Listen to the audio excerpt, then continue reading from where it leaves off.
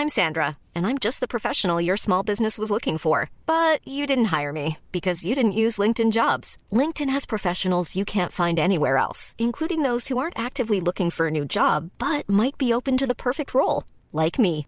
In a given month, over 70% of LinkedIn users don't visit other leading job sites. So if you're not looking on LinkedIn, you'll miss out on great candidates like Sandra. Start hiring professionals like a professional. Post your free job on linkedin.com/people today. Hi, this is Craig Robinson from Ways to Win, and support for this podcast comes from Invesco QQQ, the official ETF of the NCAA. The future isn't scary. Not realizing its potential, however, could be. Just like on the recruiting trail, I've seen potential come in many forms as a coach. Learn more at Invesco.com/QQQ. Let's rethink possibility. Invesco Distributors, Inc.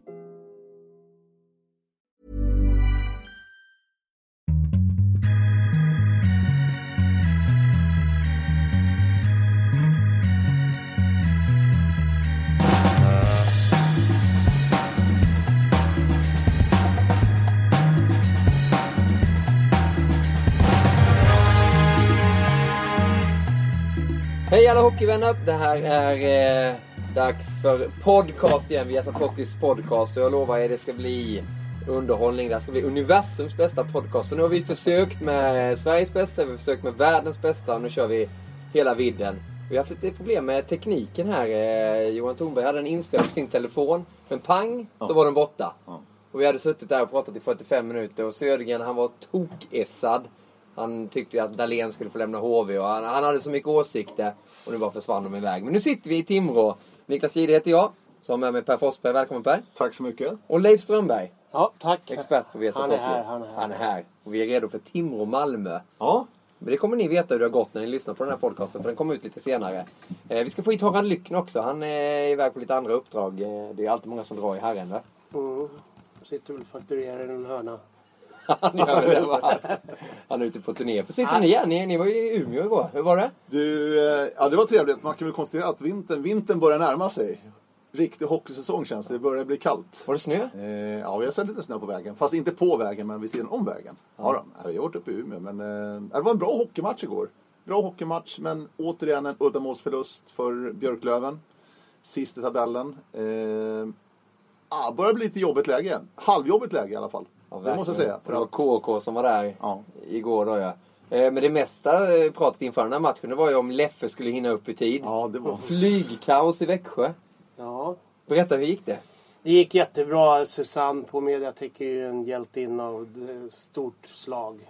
Hon ändrade om ritten så att det var en kantboll, men jag menar Gio Wallner har ju vunnit OS-guld på kantboll så varför kan inte vi hinna i tid? Vi var ju liksom preparerade och beredda, va? Men när kommer du till T3 Center? Nej, men när Foppa drog igång där och laguppställningar, då stod jag ju med lurarna på. Då var jag redo, så att det var inga konstigheter.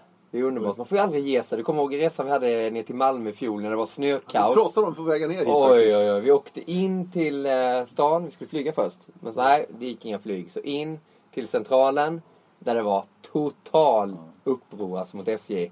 Och vi kom ju på efter någon timme där, det kommer inte gå något tåg. Så ut igen till Arlanda och chansa på att det kanske kan gå något flyg. Och hoppa på det där flyget som de sa skulle gå. Och fick sitta där i 1,5 timme. Sen lyfte det. Och vi var nere, var det 10 minuter innan sändningsstart, något sånt där. Ja, precis. Och du var på sprang jag runt. Jag blev så roligt för att vi var i Oskarshamn nämligen, Leffe och dagen innan. Det var ju ni två, ja. Leffe åkte norrut mot Stockholm och jag åkte söderut, tog bilen ner till Malmö. Och hade ju strålande väder nere i Skåne. Det var ju fantastiskt fint väder. Jag tänkte, vad pratar ni om? Men det här är guldväder. Jag glömmer aldrig den stackars killen. Solen sken där nere liksom. Det satt en stackars kille i en liten hytt på perrongen där på centralen i Stockholm. Det var ju 500 personer. För tåget sköt ju bara upp och upp och upp. Så till slut var det ju 5 stycken tåg ner till Malmö. Och alla skulle tydligen åka samma tåg då. Då var det ju bara att lämna. Ja, det är bara 9,5 timmar hem från Oskarshamn. Det var inte farligt heller. Det var ju där till Stockholm då. Ja, men det var lugnt. Det löser sig alltid. Ja, det gör det. Ja, det viktigaste är att vi är där och att tittarna får se hockeyn och höra oss. Hoppas ni uppskattar det också naturligtvis. Men den här podcasten tänkte vi skulle handla rätt mycket om det som sker i Hockeysverige nu. Det går inte undkomma att 2 klassiska lag som HV71 och Färjestad just nu är sist och näst sist i SHL. Och skulle det vara idag och kvalserien hade börjat så hade de alltså spelat kvalserien. Hur anmärkningsvärt är detta? Mycket anmärkningsvärt. Även om det pratas mycket om framförallt Färjestad, viss mån också, men framförallt Färjestad pratas om inför säsongen att det såg inte så där jättebra ut på pappret. Det gjorde det ju inte. Nej. Jönsson fick ju sina fiskar varma också med de värvningar då som han bjöd på. Och det har ju inte fungerat. Det kan vi slå fast. Och nu sitter man i det här läget och nu lämnade ju Jörgen Jönsson också då som sportchef. Men det är klart det är spekulationer hit och dit när det gäller Jörgen som är en fantastisk människa och idrottsman. Men jobbet kanske inte passar honom. Jag har själv varit i organisationen runt Färjestad med Bickalskog och Färjestad samarbete i 6 år. Och jag kan säga så här att låg vi bara 4, då var det kvartssamtal. Uppfriskande såna, inget negativt med det. Utan 4 var inte nog bra. Och inom situationstecken slog vi bara Brynäs med 5-3 i tombur hemma en lördag. Då fick du springa in och hämta take-away-maten ut i bilen. Och sen är det också så har man kaxigt. Jag tycker att Färjestads höga svansföring. Jag har ett hjärta för Färjestad naturligtvis som har jobbat i organisationen och gillar människor där. Men man är kaxig. Man sa det att SM-guld lägger vi i byrålådan. Jag har ett SM-guld själv hemma i byrålådan. Va? Det hänger man inte upp. Guld hänger man upp, inga SM-silver. Och det tycker jag liksom har suddats bort kravspecen utifrån sett. Jag såg dem själv mot Lakers här i Växjö nu i veckan. Ja. Det är klart, det är ingenting man skrattar och slår sig över knäna. Man blir mer ledsen om man ser. Det är klart, människor utan självförtroende. Människor, det är ingenting man får. Det får man jobba sig till. Men det roliga var ju för du sa i bilen. Och det måste vi ta upp faktiskt. Alltså, Färjestad har haft lika jobbigt borta i Karlskrona. Sa Strömberg i bilen. Färjestad alltså. Ja, men alltså om man tittar. Det är häftigt tycker jag. Det är lätt att tycka och tänka SHL allsvenska. Men jag säger Karlskrona fullsatt arena i häromdagen. Om de hade åkt dit istället hade de fått lika jobbigt utifrån hur situationen är. Sen har ju, tycker jag, Färjestad mängder av fina spelare. Och jag tycker faktiskt, måste jag säga, att när jag tittar på matchen så levererar kända märken som Christian Berglund och Rickard Wallin som Harren själv har haft, som precis kommer in genom. Han levererar sig själv in här, Harald Lyckman. Så välkommen också. Vi håller på att diskutera om Färjestad. Fortsätt gärna. Nej, men jag säger att de levererar ändå. Men det är någonting som inte står rätt till naturligtvis. Ja. Men Håkan Loob sa ju i veckan att det laget vi har i Färjestad, det är bättre än andra upplagor vi har haft som har vunnit guld. Vad säger du om ett sånt citat, Harald? Ja, vad ska han du säga? Som bor där i närheten också. Ja, vad ska han säga? Nej, jag håller inte med. Jag spelade faktiskt golf för 9 hål med Christian en dag och han sa att jag ska inte säga så mycket för jag är så jäkla dålig själv. Berglund alltså? Ja. De kommer inte upp i normal standard. Men jag tycker ändå att de har misslyckats med värvningarna i år. De har inte så bra lag. Vem ser felet då? Ja, det kan man alltid diskutera. Det är väl många inblandade. Men de har ju en heltidsanställd scout som bör ha koll på marknaden. Jörgen är lite ny. Men de har ju ändå Håkan och Thomas som har suttit på den posten. Rundqvist alltså och Loob. Så att det finns ju kompetens som man nu hjälps åt på något sätt. Men sen ska vi också komma ihåg att Färjestad säljer biljetter idag för 15 miljoner mindre än vad de gjorde för 4-5 år sedan. 15 miljoner? Vi pratar om 15 miljoner i tapp på inträde till matcherna. Och det är klart att då får du sänka spelarbudgeten. Det är självklart. Så det finns kanske en anledning till att de inte kunnat vara med och kriga om de dyraste spelarna och kanske bästa spelarna. En intressant sak när det gäller Färjestad, och det pratas inte så mycket om att sparka tränare i det här läget i Färjestad som de har gjort i HV71 med Uffe Dahlén. Men nu har vi Leffe Karlsson och Andreas Johansson där, och som ju har ett FBK-hjärta ändå någonstans där. Jämför med Czarnecki som fick gå ut med buller och bång så fort det gick dåligt. Melin fick också gå därifrån. Hur mycket betyder det här? Alltså att det är FBK-folk som ändå leder den här skutan just nu. Strömberg, vad säger du? Ja, det är en bra fråga. Ja, det är intressant tycker jag. Intressant. Jag vet inte.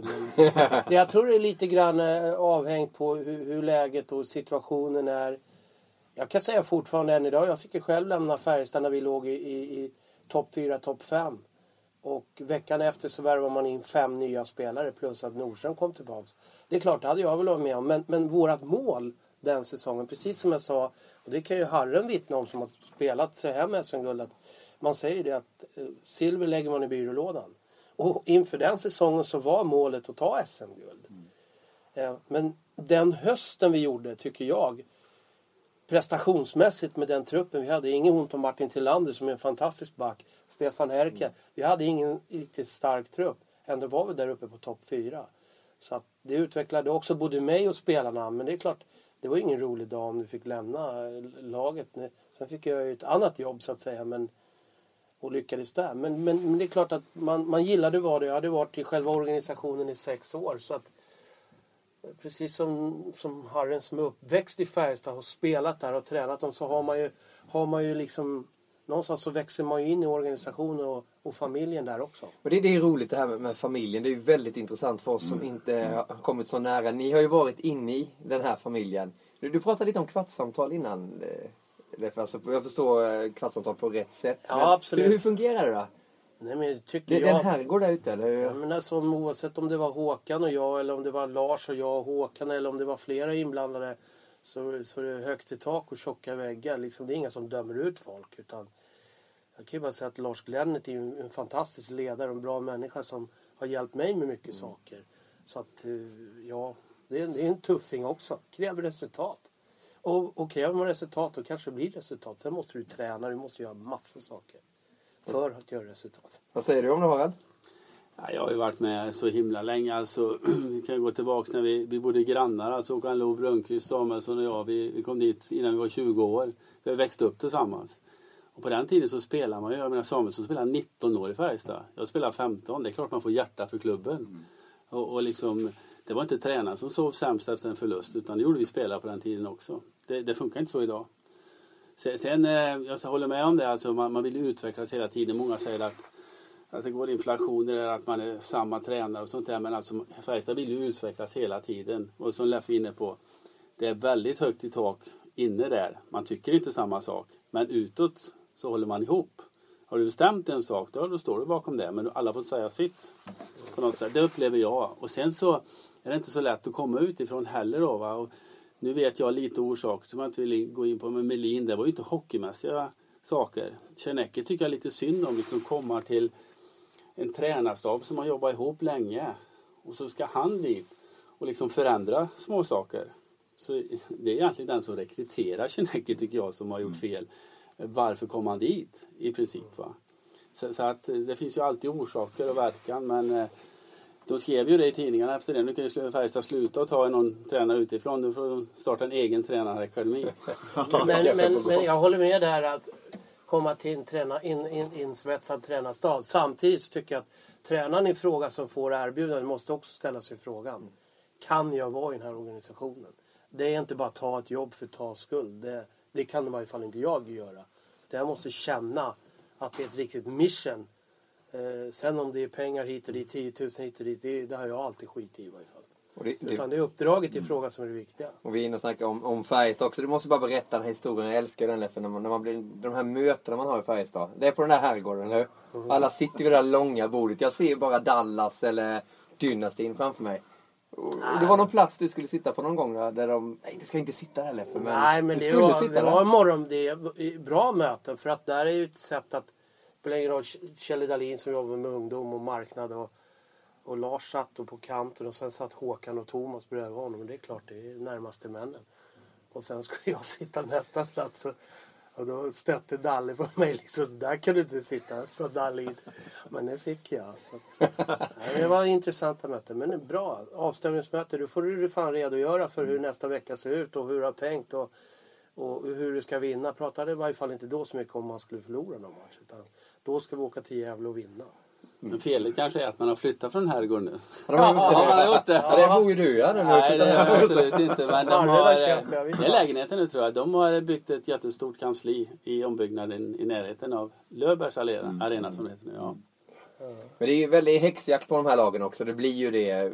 Och vi är väl en del av det. Nu jobbar ju inte vi med SHL då, men just journalister gillar att jaga sånt här. Jag läste en artikel från en dag sedan om Andreas Johansson, en gammal kollega till oss också då på Viasat, att FBK-tränaren håller på med pojklag och tränar dem mitt i Färjestad-krisen. För att han hade hoppat in då för att det var någon tränare i hans sons pojklag som hade fått tillökning i familjen och fått nytt jobb och kunde inte lägga ner den här tiden på det. Och då hade Andreas hoppat in. På kvällen är ju det här också, för de går ju i skolan annars, ungdomarna. Och det var tidningarna på och jagade. Kan han verkligen göra så här? De hade intervjuat Lob också och frågat om det var okej. Där märker man ju också bara, vad fasen, man får inte dra för stora proportioner på det heller. Det är ju faktiskt, om jag får lägga mig i, det är ju faktiskt ett härligt andningshål. Ja. För exempelvis en tränare här då, i det här fallet Andreas. Ja. Får vara med sin grabb och det får du ju inspiration av som tränare. Alltså just att gå och kolla på en pojklagsmatch är för jäkla kul. Alltså. Ja, han svarade Andreas också. Jag sover i den där jäkla ishallen. Här får man kritik för att man har för dåligt engagemang. Så. Men det är bara att visa lite hur de jagas då. En som jagas ordentligt är ju Ulf Dahlén naturligtvis. Nu är inte Södergren med här idag. Men han har ju suttit nu i 3 försök på den här podcasten och sagt att han vill inte ha bort Ulf Dahlén. Det är inte det han vill, men han tycker att de måste göra en förändring och att det är Dahlén som ska lämna HV. Hur resonerar du i det här fallet, Per? Jag tycker jag har fått vatten på min kvarn lite grann. För att jag har ju hela tiden sagt att de måste ta in Davidsson på något sätt. Trots att han inte spelar. In i omklädningsrummet. Är någon med båset senast? Jag vet inte om det var en Davidsson-effekt. Men jag tror att han betyder jättemycket för det här laget. Med sin närvaro bara. Så att, och då blev det seger direkt? Det blev seger direkt. Hem mot Linköping. Jag kan vidimera vad du säger. För jag har haft Davidsson. Och vi har som gjorde kapten där nere. Och det är en fantastisk människa. En fantastisk människa. Så jag håller med dig till 100%. Bara han är i omklädningsrummet så sprider han glädje. Han sprider det här vinnarinstinkten. Och han vet exakt vad han ska säga i rätt ögonblick. Det är en av de bästa kaptener jag har haft alltså, till att leda ett lag. Men ska Dahlén vara kvar nu? Och när nu vann de en match, nu blir det väl lite att andas. Är det den förändringen man ska göra annars? Hitta någon ny? Jag tror att vi kan hålla på och spekulera hur mycket som helst. De som jobbar med det måste själva ha den känslan. Alltså som tränare, det vet Leffe också. Du känner ofta om du är tom, om du har kört bandet 15 gånger och känner att nu kan jag inte hitta på något nytt. Eller du känner också på en genomgång. Du tittar spelarna i ögonen. Är de med mig eller inte? Den känslan får i alla fall jag. Ser du skärpta ögon, ser att de är mottagliga för den information du kommer med, då är det helt okej. Men å andra sidan, ser du att det går E18 rätt igenom, då känner man en viss uppgivenhet. Och det tror jag bara Ulf Dahlén själv som kan känna det. Men jag tror inte han kommer att hoppa av. Nej, det tror inte jag heller. Så funkar det liksom inte. Utan jag menar, om inte de gör mål, vad sjutton ska Ulf Dahlén göra åt det? Jag är ju emot sånt också. Så här, vi har ju inte spelat en fjärdedel ens. Snart har gjort i Hockeyallsvenskan. SHL har väl lite kvar där också. Jag tycker också det blev alldeles för tidigt här att det är tränarens fel. Men man kan konstatera en sak. Det är klart att man kan nagelfara intervjuer hit och dit. Vi har ju alla stått i intervjuer på båda sidor. Men det är ju inte okej att HV ligger där de ligger. Det kan man konstatera iskallt. Vare som man tittar budget, kultur, allt vad det innebär. Sen är ju som vi säger Davidsson skadade och det ena med det andra. Men att hörde jag någon dag att man pratar, vi vill inte äventyra generationsväxlingen. Men jag tror inte de är beredda att äventyra en elitserieplats heller. Så att oavsett vilken tränare de än har så kan de inte ligga där de ligger när de heter HV71. Det är omöjligt. Ja, för de har ju en bit uppåt också. Ja, definitivt. Det går snabbt där och det känns ju som att de här lagen, det är många som tar kliv. Du följer Växjö på nära håll, där nere. Det är ju inget lag som dansar i negativt kvalspel. Men vi sa ju det samtidigt i bilen ner här också från Umeå då. Alltså att 2-3 segrar och du åker hiss från 10-platsen upp till 3:e. Så känns det lite grann just nu. Växjö har gjort den resan precis på slutet här. Och Örebro åt andra hållet istället. Men det går väldigt fort, det är väldigt jämnt ändå i serien. Ja, Örebro är ju i princip tokhyllade här för 2 matcher sen. Nu har de 2 raka. Ja. Ytterligare 2 bortamatcher väntar. Vad händer då? Då kan man vara näst sist. Så fort går det. Men med tanke på att man går på tränarna rätt tidigt då, när det blir svaga resultat. Men hur stor del av sportchefen i det här? Det är han som har byggt truppen som ska göra och leverera resultat under säsongen. Men gör inte det tillsammans med tränaren? Jo, det borde vara så. Det borde vara så. Det borde vara så. Ja. Absolut. Jag menar, det kan ju inte värva en spelare som inte tränaren vill ha. Så där brukar man ju vara involverad. Sen hur det fungerar i verkligheten. Jag tänker på Stillman i HB. Ja, jag tror att Ulf Dahlén har ju naturligtvis varit med på de här killarna. Det ryktas ju om att det är Dahlén som har haft koll på de här utlänningarna. Så är det ju. I Färjestad tror jag det är tvärtom. Det är nog Anders Sten och Jörgen Jönsson som har kört ett litet eget race. I alla fall vid något tillfälle vet jag. Men Det är så mycket annat som spelar in.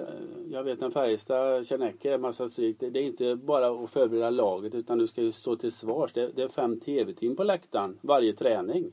Och så har jag för Dahlén nu.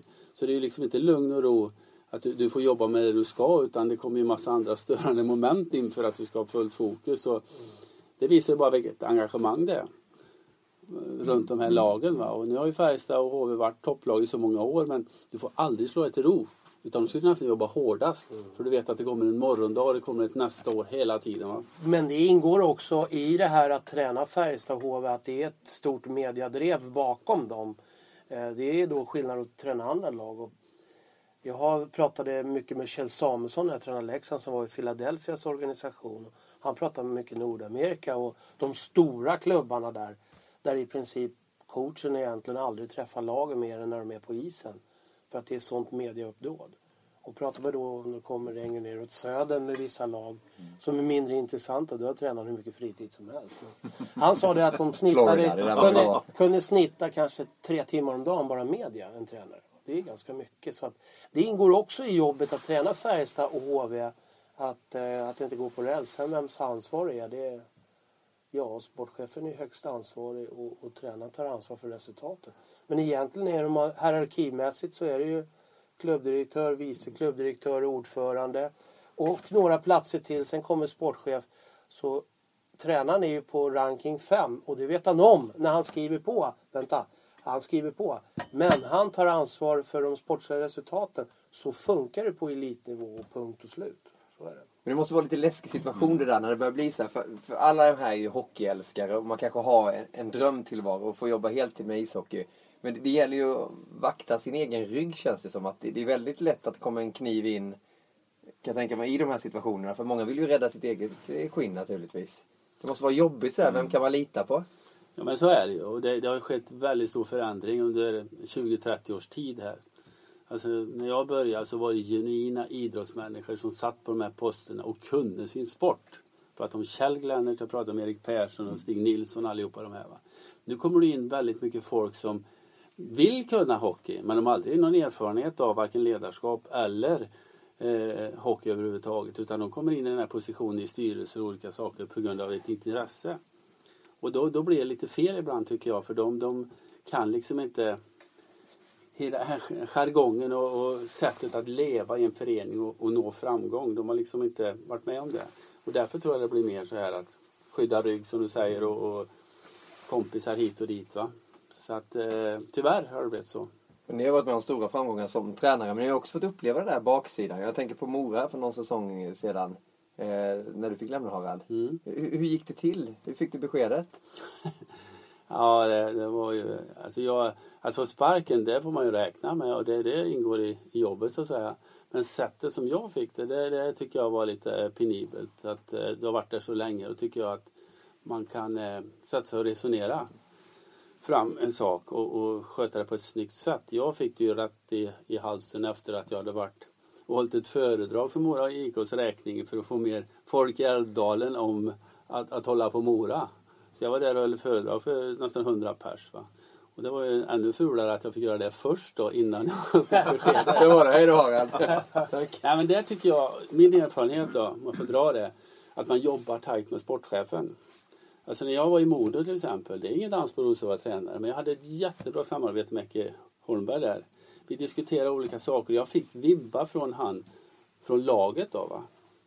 Känslan från laget hela tiden. Samma hade jag med Johan Sares i Mora.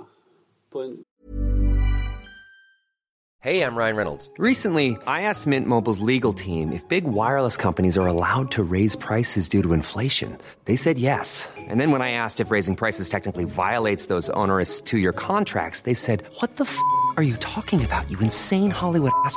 So to recap, we're cutting the price of Mint Unlimited from $30 a month to just $15 a month. Give it a try at mintmobile.com/switch. $45 up front for 3 months plus taxes and fees. Promo rate for new customers for limited time. Unlimited more than 40 gigabytes per month. Slows full terms at mintmobile.com. Hiring for your small business? If you're not looking for professionals on LinkedIn, you're looking in the wrong place. That's like looking for your car keys in a fish tank. LinkedIn helps you hire professionals you can't find anywhere else, even those who aren't actively searching for a new job but might be open to the perfect role. In a given month, over 70% of LinkedIn users don't even visit other leading job sites. So start looking in the right place. With LinkedIn, you can hire professionals like a professional. Post your free job on linkedin.com/people today. Väldigt högt i tak och han kritiserar mig och jag förklarar mig och ja, så här va. Och så måste det vara, för som tränare fan ska du få reda på om något är fel, om ingen säger någonting. Och det menar jag på att kan du inte sätta dig ner med berörda parter och prata ut, då får du en känsla att det här går inte. Ska vi låta andra tränare ta ett större ansvar? Ska jag hoppa av själv, göra något annat i föreningen? Eller ska man bara gå rätt ut då? Men då hade ju jag då, vid den tidpunkten folk i Mora som inte kunde det här. Alltså erfarenhet från idrotten utan lett företag. Så att det var väl en förklaring till det, men med facit i hand så var det bästa som har hänt mig. Ja, det var det va? Ja. Fick du jobba med oss, ja? Ja, exakt. Och dit jag ville komma. Precis som du fick. Och jag fick en jättebra avslutning i Linköping. Så var en kanonklubb när det gällde Hellberg, Hemlin, sportchef och klubbdirektör och även människorna runt mig. Så det var en fantastisk avslutning i en oerhört proffsig organisation. Malmö då, för hur gick det till? Men det var ju inget konstigt. Jag ville ju också därifrån helt enkelt. För att jag tyckte inte att vi kunde samarbeta helt enkelt. Och när du inte känner att du får göra ditt jobb, varför ska du vara där då? Men jag säger att samarbete, oavsett vad man pratar med, om man har framgångar så är det samarbete med massör, fysio, materialare, alla. Annars vinner du aldrig någonting överhuvudtaget. Och det tycker jag är nyckeln. En tränare får så att han får kritiken om man förlorar, det tycker jag är okej. Det har jag inga problem med som tränare. Men en tränare gör inga resultat utan sina närmaste. Det ska man ha väldigt klart för sig. Inte bara sina närmaste skulle jag vilja säga, utan jag vill ändå dra upp till kronor. För att Vellemors var i fråga så att han får in Henrik och Daniel Sedin och vinner VM. För det behöver inte vara Einstein och räkna ut att Sverige inte vunnit VM utan de två. Nej. Men helt plötsligt behöver man hylla. Va? Så du ser, utan material du kan du inte nå fram. Du kan inte trolla, så är det. Nej, men så jag menar just i klubbhockey när man jobbar dag ut och dag in. Alltså, det är ju för mig inte så himla viktigt att ha det där sista ordet som head coach. Men krävs det att jag vill ta det, då gör jag det. Men det är ingenting som är något viktigt. För att det är också, jag kan peka på mängder av tillfällen när jag har haft Christer Olsson, Stefan Nyman som assisterande tränare, Daja Hermansson, Niklas Sjöqvist som är fulla av idéer. Och jag menar, utan de idéerna vinner man ju inte en match. Vi fortsätter på temat. En klubb har ju faktiskt redan gjort ord till handling. Det är ju Södertälje. Har entledigat Johan Strömvall. Assisterande Anders Sörensen tar över.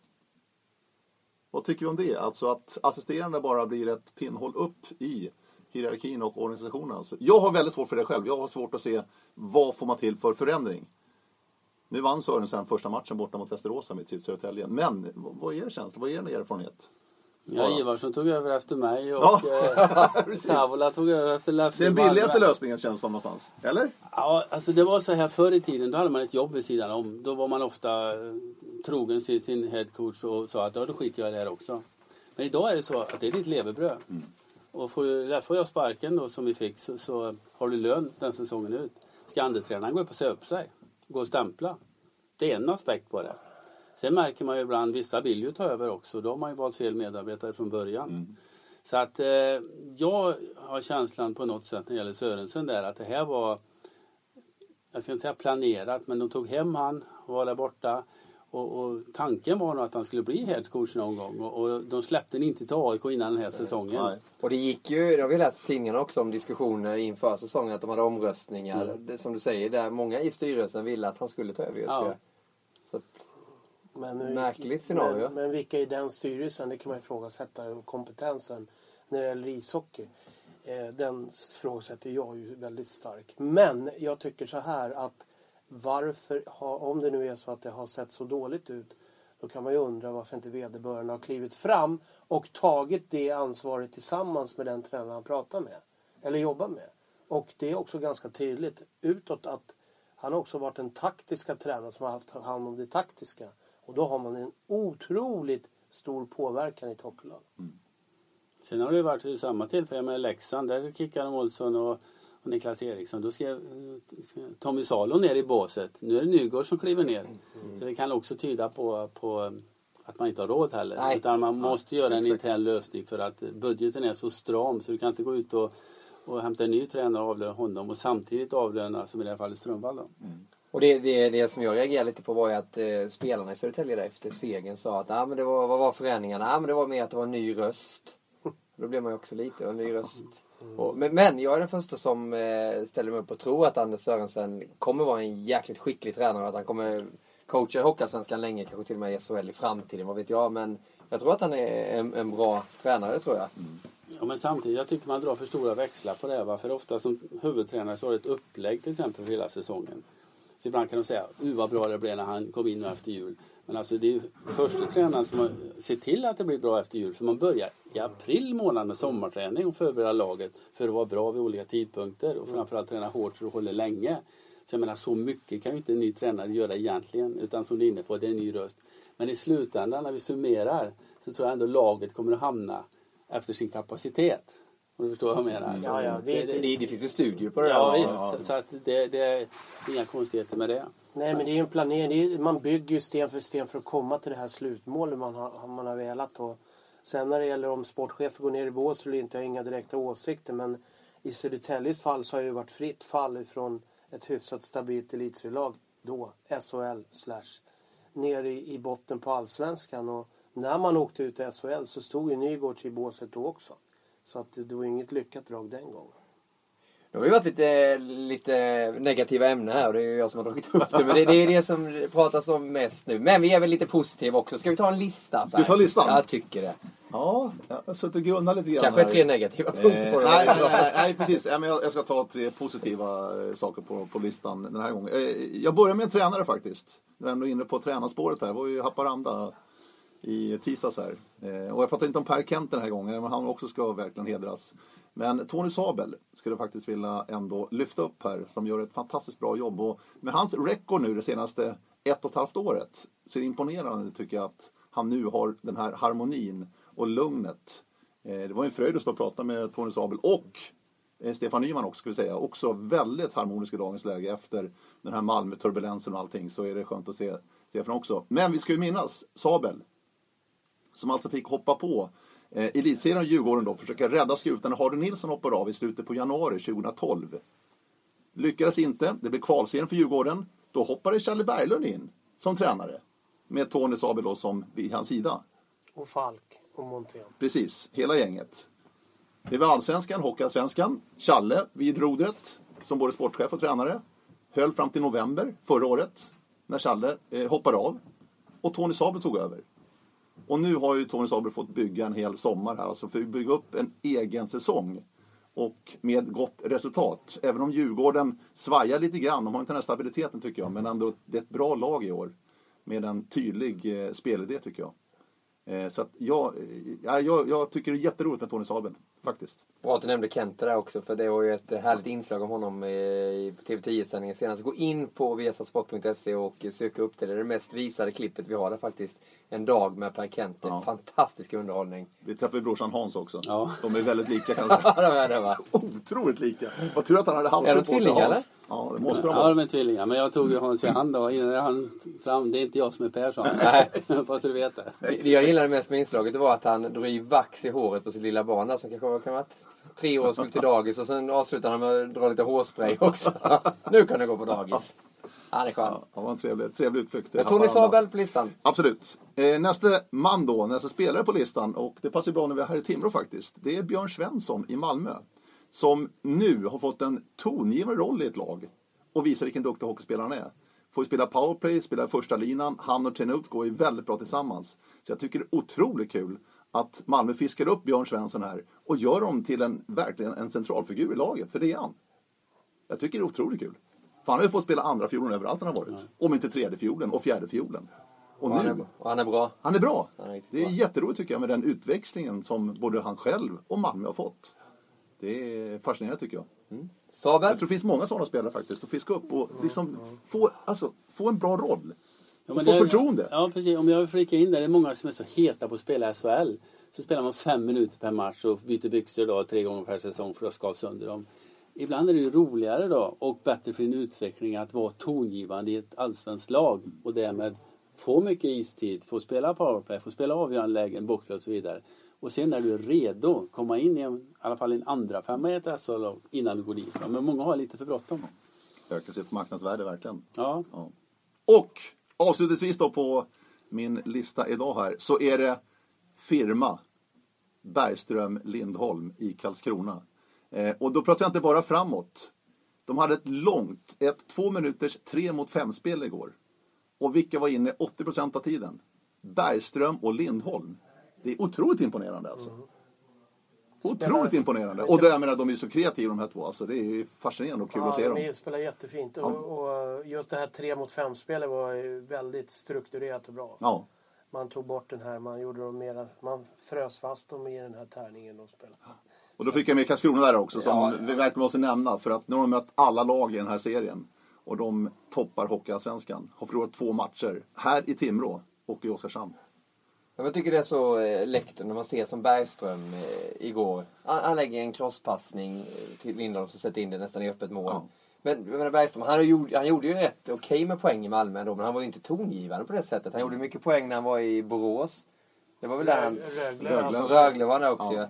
Men nu är det, allting verkar så självklart för honom. Och det är ju det här sagt du pratar om roller. Han vet att när det är powerplay, då är det jag som ska gå in och det är jag som ska göra det. Ja. Måste ta bara den kommentaren. Jag pratade med Janne Karlsson igår, tränaren i Karlskrona innan matchen igår. Och första frågan var alltså, vad är din analys? Alltså, varför har Karlskrona gått så bra i år? Så funderar han lite grann och så sa han, vi har kul, sa han. Tycker jag är fascinerande. Då säger det är bra, då har byggt en härlig grupp. Absolut, alltså. och det som Harald säger här, när spelarna är mottagliga vid genomgångar. Alltså det är hela tiden saker. Det är information, repetition. Och då säger Janne, sist jag var i Karlskrona, att precis som till dig, vi har roligt. Och de är jäkligt mottagliga. För det är en kombination, naturligtvis. Ja, häftigt. Ja, det var listan. Härligt. Sabel, Svensson och firma Lindholm Bergström. Firman där, ja. KK ångar på, ja. Vi kommer ha tävlingar också. Som vi har i den här podden. Hashtag VH Podcast. Skicka in det till. Vi kommer låta ut Jonas Fahlmans nya bok faktiskt. 3 kronor, 11 guld och 12 förbundskaptener. Har han skrivit en till alltså? Ja, han skriver på ordentligt. Ja, och han har skickat ner den här till redaktionen. Jag tror den skulle heta Jag älskar Skellefteå mer än allt annat. Jonas är fin. Ja, han var ju coach i innebandy en gång faktiskt. Han gillade inte mig när vi möttes. Han coachade Skellefteå då. Ja. Men han var snäll och skickade ner de här böckerna. Så det ska vi tävla om. Och jag tänkte helt enkelt att vi skulle ta... Alla vet ju att Anders Svensson har gjort flest landskamper i fotbollen. Det har det ju pratats om hur mycket som helst. Men vi har gjort flest landskamper i 3 kronor. Får inte säga någonting. Okay. Jag tror du skulle köra invandring. Me, I am myself. Jag kan inte svaret där. Och sen kan vi ta, i och med att vi fick 2 böcker, ska vi ta vem har gjort näst flest. Ja, det är bra. Så skicka in det, flest landskamper och näst flest landskamper till hashtag VO Podcast. Så vinner den här boken 3 kronor, 11 guld och 12 förbundskaptener. Och då tittar du och funderar, du som är väldigt skärpt här, att de har bara vunnit 9 VM-guld. Ja. Men han tänker nog på 2 OS-guld också, va? Får jag det till? Men kan skriva VM-guld då? Ja, 3 kronor, 11 guld och 12 11 guld, ja. Så måste det vara. Jag tycker du ska tala om här på podden att jag knäckte din höstnöt här på vägen ner. Ja, det gjorde inte Harald. Jag tog samma fråga faktiskt. Ja. Vi passerade Hörnefors, söder om Umeå. Känner alltid. Ja, jag har kört över det också. Ja, det är kul alltså. Det är jätteroligt. Harald tänkte, men kom inte riktigt på det där. Men en av Sveriges absolut största fotbollsspelare genom tiderna kommer från Hörnefors, söder om Umeå. Gunnar Nordahl. Ja. Det var ju länge sedan. Ja, det var länge. En professor. Ja, precis. Ja, jag tänker bara på hans son han har jobbat med. Ja. Jag sa Jesper Blomqvist, men jag var ju rätt ända på Sverige. Det är närheten av Umeå också. Du, veckans roligaste sms. Det fick nog Niklas Lidström. Han satt ju i studion med oss i måndags. Det var ju helt fantastiskt. Och vilken människa. Alla säger att det är the perfect man. Och det var det verkligen. Karisma. Ja, vilken karisma. Och så otroligt ödmjuk. Han frågade till och med om lov sådär 1 timme innan sändning om man fick gå på toaletten. Inte till mig utan till vår producent då, Sebastian. Och jag menar, Niklas Lidström, man får gå på toaletten om man vill mitt i sändning. Det skulle vi inte säga någonting om. Men... Får vi det med? Nej. Du har inte 20 säsonger ännu eller? Nej, men vilken människa. Och Då kom det ett sms i slutet av sändningen där till Lidas. Jag är ju Lidas med nu i och med att vi har jobbat ihop en kväll. Ja. Precis som jag är Harren med Harald och Leffe med Leif Strömberg. Men det stod det så här. Jag har kommit på en sak. Ni två skulle bli ett perfekt backpar i HV nu. Kan ni? Frågetecken och sådär. Då var det Ulf Dahlén som satt hemma och tittade. Och så hade han kommit på när han såg de här två, Notan och Lidas. Fan, de spelar inte någonstans nu. Kom hit. Jag vet inte vad han svarade dock, Lidström där, men det var lite skönt. Vilket backpar. Ja, visst. Men ändå när du är inne på det där Lidas som människa, för du har haft Peter Forsberg där. Alla har frågat mig varför lyckas vissa spelare hålla sig kvar så länge. Och just på grund av den här ödmjukheten tror jag, att de är så goda människor. Jag har bröderna Sedin som är svärmorsdrömmar ute i fingerspetsarna, och jag brukar ofta ta de här Färjestad-killarna som höll i många år också. Jag tror det måste vara sån som spelare för att hålla i så många år. Annars har man sett de här som kommer upp och så går det lika fort ner. För det beror på en omgivning, det beror på organisationen och alltihopa. Så jag ska vara lite tacksam ibland att du får den här chansen, va? Och inte bara ta allt för givet. Jag förstår inte varför det är så i ishockey. För det är precis som du säger. De kommer dit nu när man träffar dem så här vid sidan om. Hur ödmjuka som helst. Men att ha Lidström eller Forsberg i en studio. Det skulle ju vara som att ta in Zlatan i en studio också.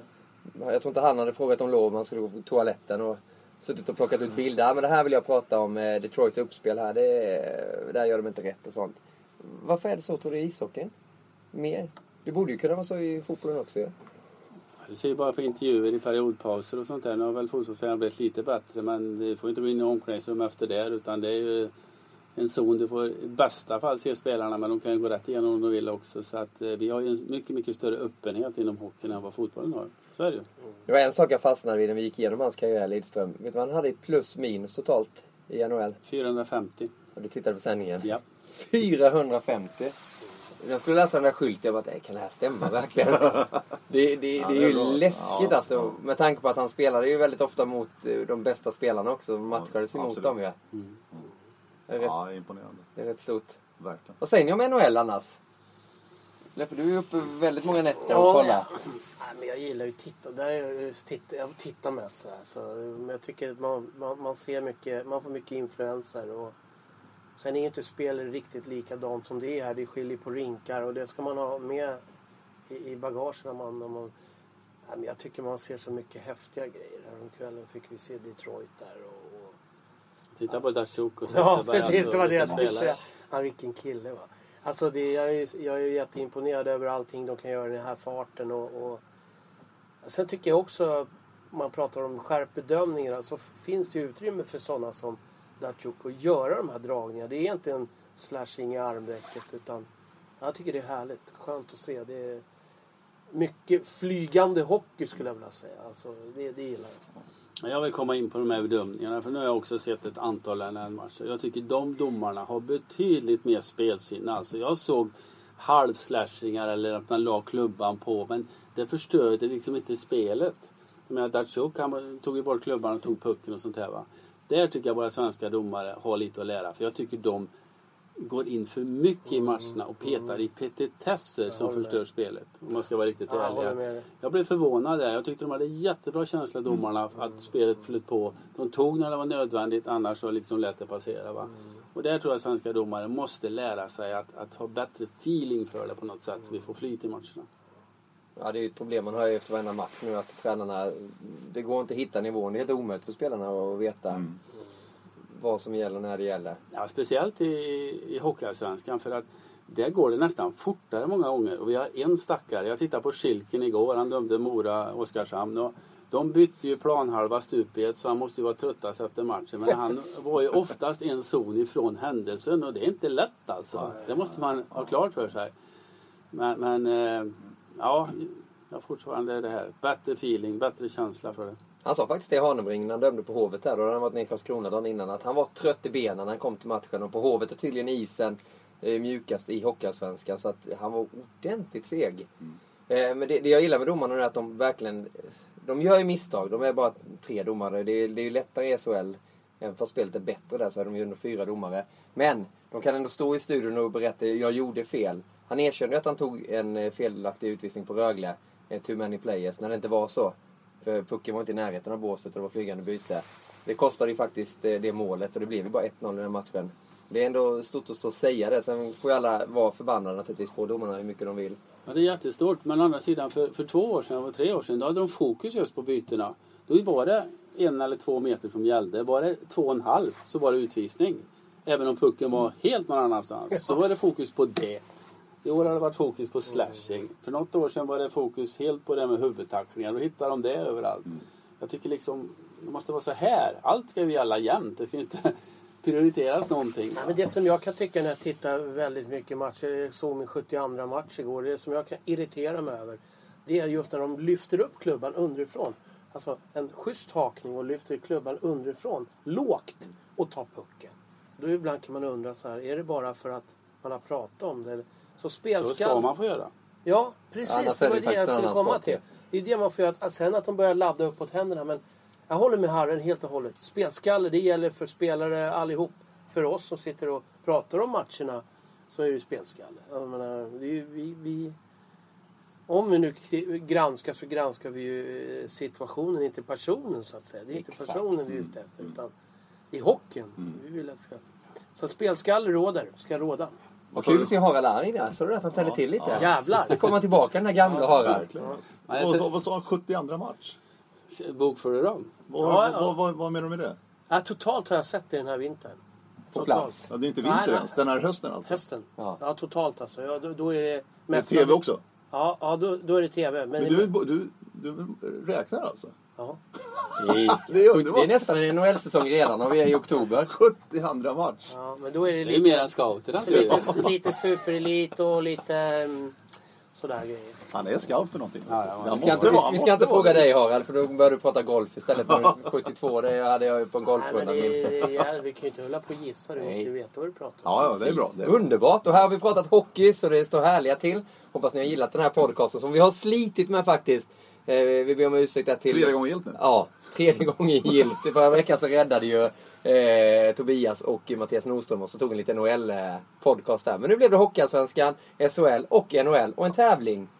Så gå in nu på hashtag #VOPodcast och vinn den här boken. Nästa vecka kommer vi tävla ut en äkta Chicago matchtröja från Reebok.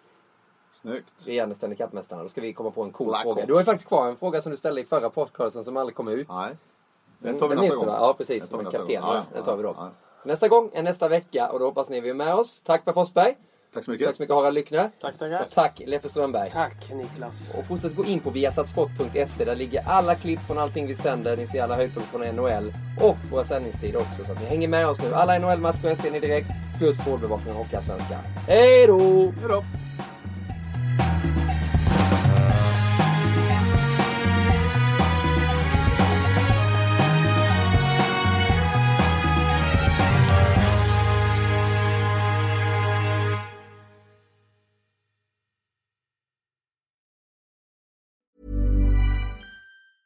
Planning for your next trip?